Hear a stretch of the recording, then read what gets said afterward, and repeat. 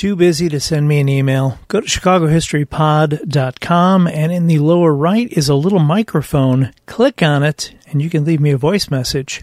Technology! He was an immigrant, a teacher, and a doctor, one who spoke out against newspapers who took money from unscrupulous snake oil makers, worked to help create medicine that would be easier for kids to swallow, and most importantly, revolutionized the way blood is stored right here in Chicago. In doing so, he saved countless millions of lives, and yet many do not know his name. This is the story of Dr. Bernard Fantis, creator of the Blood Bank. I'm Tommy Henry, and this is the Chicago History Podcast.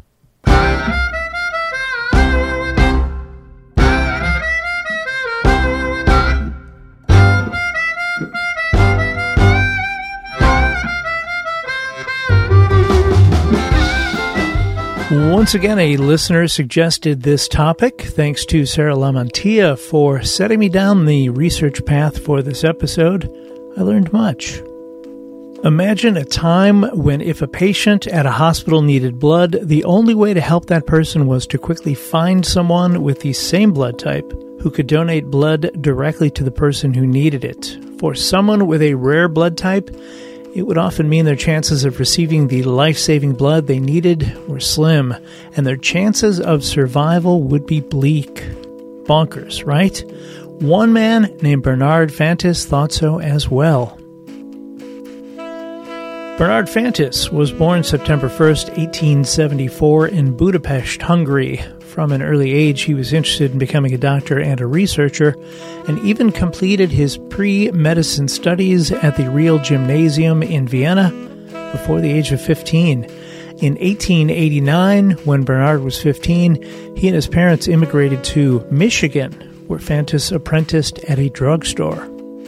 The Fantis family eventually moved to Chicago, where in 1899 Fantis received his Doctor of Medicine degree, one of 120 graduates to do so at that commencement, from the College of Physicians and Surgeons, now part of the University of Illinois College of Medicine.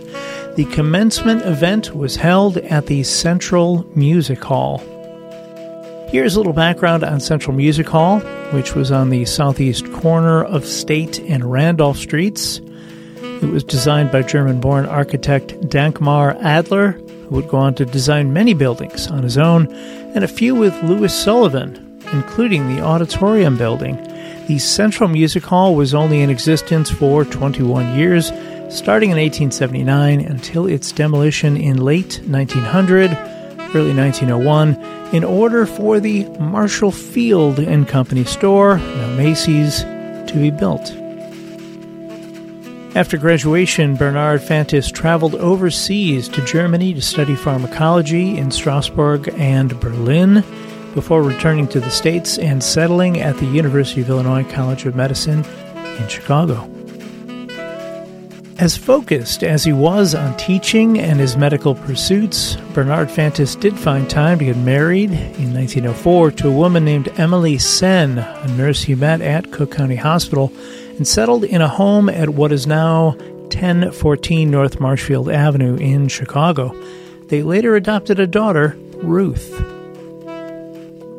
A November 19th, 1911 Chicago Tribune article detailed an event at which Fantis accused various Chicago newspapers of complicity in killing infants through cures that were actually nostrum frauds. I had to look it up. Nostrum refers to a medicine of secret composition recommended by its preparer, but usually without scientific proof of its effectiveness, basically snake oil. Fantis took numerous newspapers to task for accepting money to advertise these cures, I'm using finger quotes, that he was able to debunk in front of a gathering of Chicago Medical Society at a public library. Fantis explained the worthlessness of the products and condemned some headache cures, as they were called, as actually creating a drug dependency. He also went as far as to read a list of names of babies who had not woken up after ingesting a syrup referred to as a soother.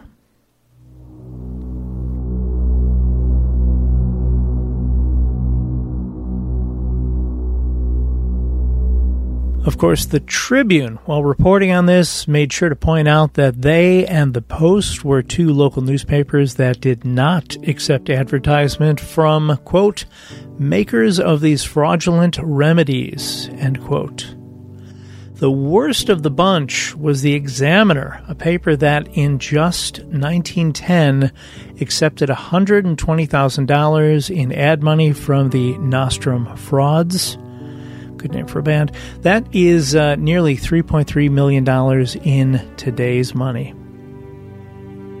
After detailing a few products and explaining how little value each actually had as a cure, Fantis spoke of the soothing syrups parents were giving to fussy babies, explaining most owed their efficiency to the opium they contained.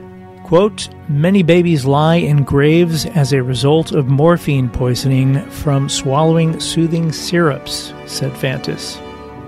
Fantis read the names of 8 babies who died after being given Cough's baby friend and 4 deaths due to ingestion of Mrs. Winslow's soothing syrup.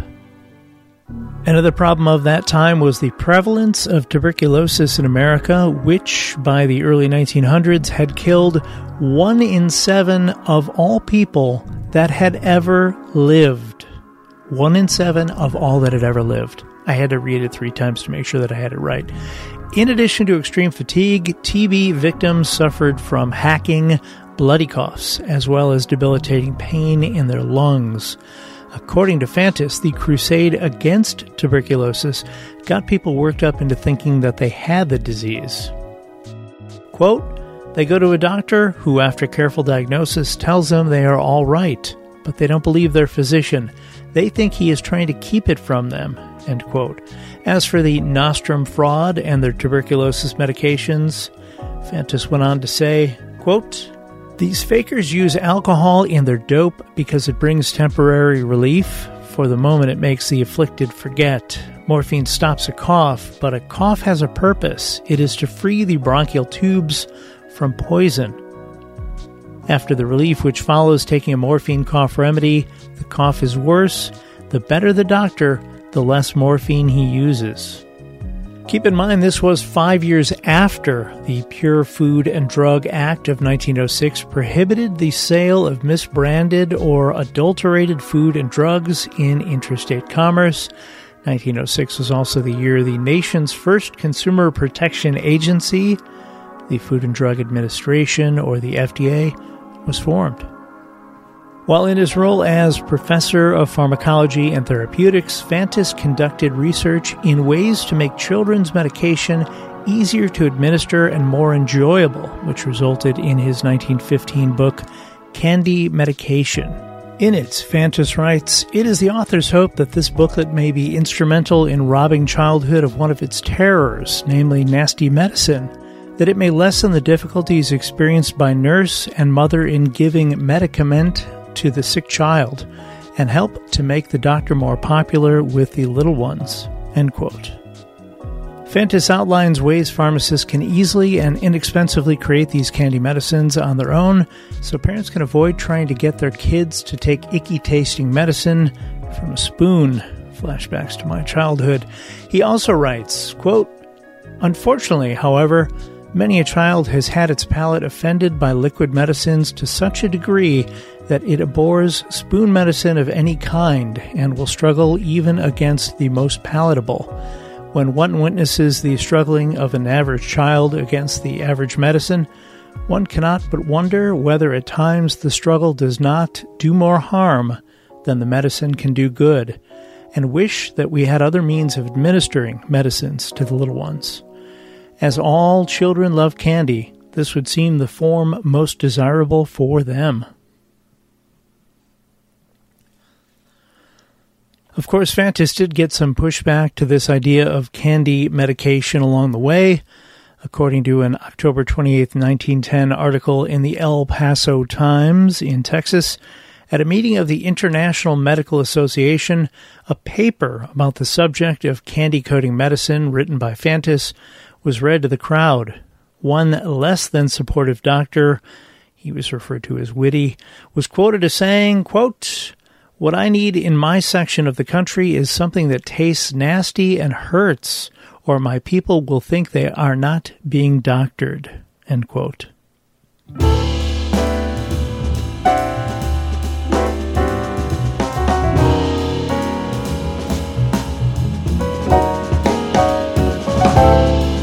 Continuing his studies, he received a Master of Science degree at the University of Michigan in 1917. Let's talk about blood, shall we? According to the American Red Cross website, the first recorded successful blood transfusion occurred in England in 1665 when physician Richard Lower kept dogs alive by transfusing blood from other dogs. In 1667, Jean-Baptiste Denis in France and Edmund King and Richard Lower in England separately reported successful blood transfusions to humans from sheep. It wasn't until 1901 that Austrian physician Karl Landsteiner discovered the first human blood groups, A, B, AB, and O. Just a few short years later, the process of blood typing and cross-matching was introduced.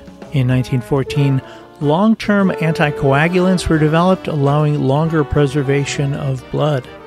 Person-to-person blood transfusion was in use in World War I, and by the 1930s, advances in blood preservation allowed for blood to be kept viable outside the body for a few hours. Of course, in the event of a mass casualty, medical resources could be quickly overwhelmed. According to a 2005 exhibit on Fantis by the University of Chicago Special Collections Research Center, which holds the Fantis archive, quote, "The process of donating blood was so traumatic and potentially dangerous that often donors could not be found." In his 2005 article in the Chicago Tribune, William Mullen writes that in 1936, after Fantis saved a woman's life in Cook County Hospital, her appreciative husband asked if there was anything he could do for Fantis as a show of gratitude. As Adele Goldstein, Fantis's niece, recalled, quote, "Uncle Bernard's twinkly eyes lit up when the woman's husband made the offer. For years, he had been trying to get money to put together his idea of refrigerating and storing blood at the hospital." According to Goldstein, quote, "The grateful husband's face turned white when Uncle Bernard said he needed $500. The man asked Fantis, 'Why don't you ask for something possible?' But he went away and came back triumphant. He went to 10 wealthy men and got each to pledge $50 to my uncle's plan." End quote.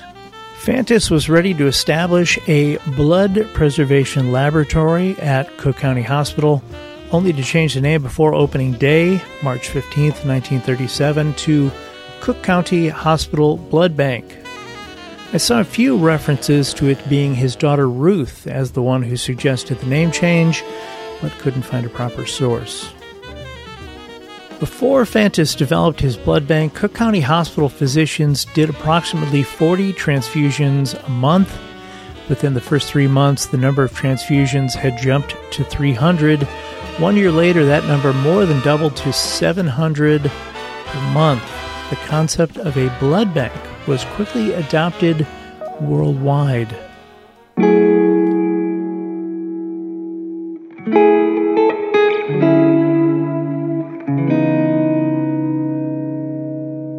Sadly, Fantis didn't get to see the meaningful influence of his efforts. He suffered a heart attack in 1939 and passed away at his home on Taylor Street in Oak Park the following April 14th, 1940, at the age of 66.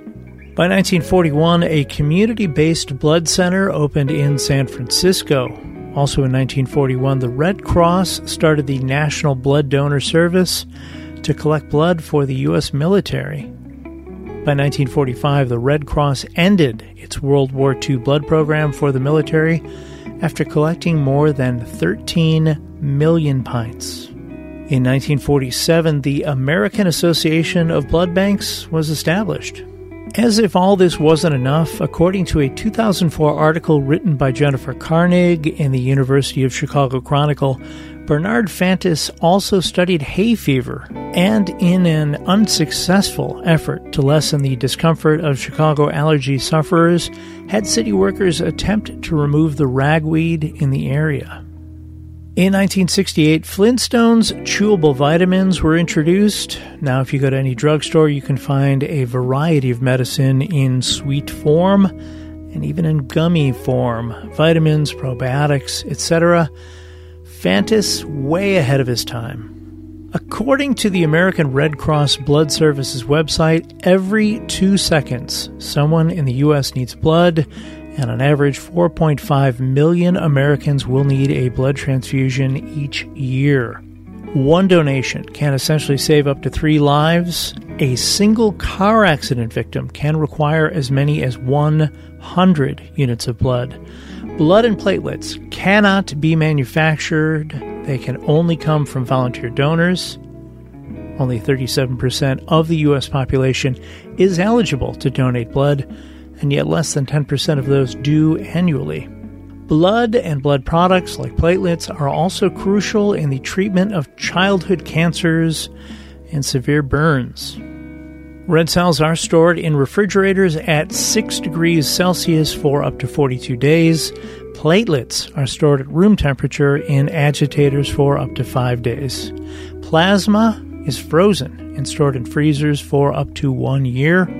A dozen tests are performed on blood donated, and if anything is not up to snuff, the blood is rejected. You can also donate blood for yourself that can be stored a few weeks before a surgery. Listener and friend Dennis K. has donated an impressive 116 pints of whole blood since 1994. Yes, he keeps track. And, quoting Dennis, quote, 1 pint of plasma since having COVID antibodies with more to come, end quote. And yes, I donate double red blood cells as often as I can. What, you think I only sit and make podcasts?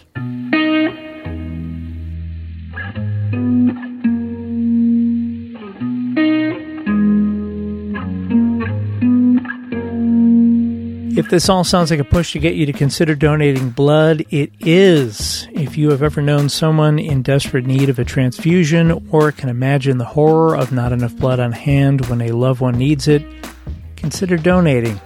I'll have links in the show notes. In 2015, in recognition of his contributions to the science of healthcare, Dr. Bernard Fantis was added to the wall of notable residents of Oak Park, a suburb just west of Chicago city limits, at the Oak Park Village Hall, joining the ranks of Ernest Hemingway, Frank Lloyd Wright, Betty White, Edgar Rice Burroughs, and McDonald's founder Ray Kroc. Dr. Bernard Fantis' niece, Muriel Fantis Fulton, said of her uncle, quote, "He had this deep conviction that a scientist was to take no credit for his successful work. He put all his time, attention, and interest in helping needy people. Can you imagine the millions and millions of people who are walking this earth today who would not be here if it weren't for the blood bank?"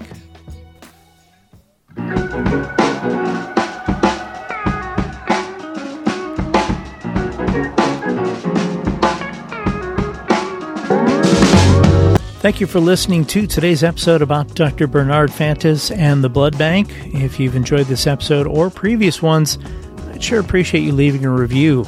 As always, I'd love to hear from you if you have any questions about anything covered today, anything to add, or have a different topic you think might be a good fit for a future episode of the Chicago History Podcast. I can be reached by email at chicagohistorypod@gmail.com. I'll have pictures and news clippings related to the story on Instagram and on Facebook.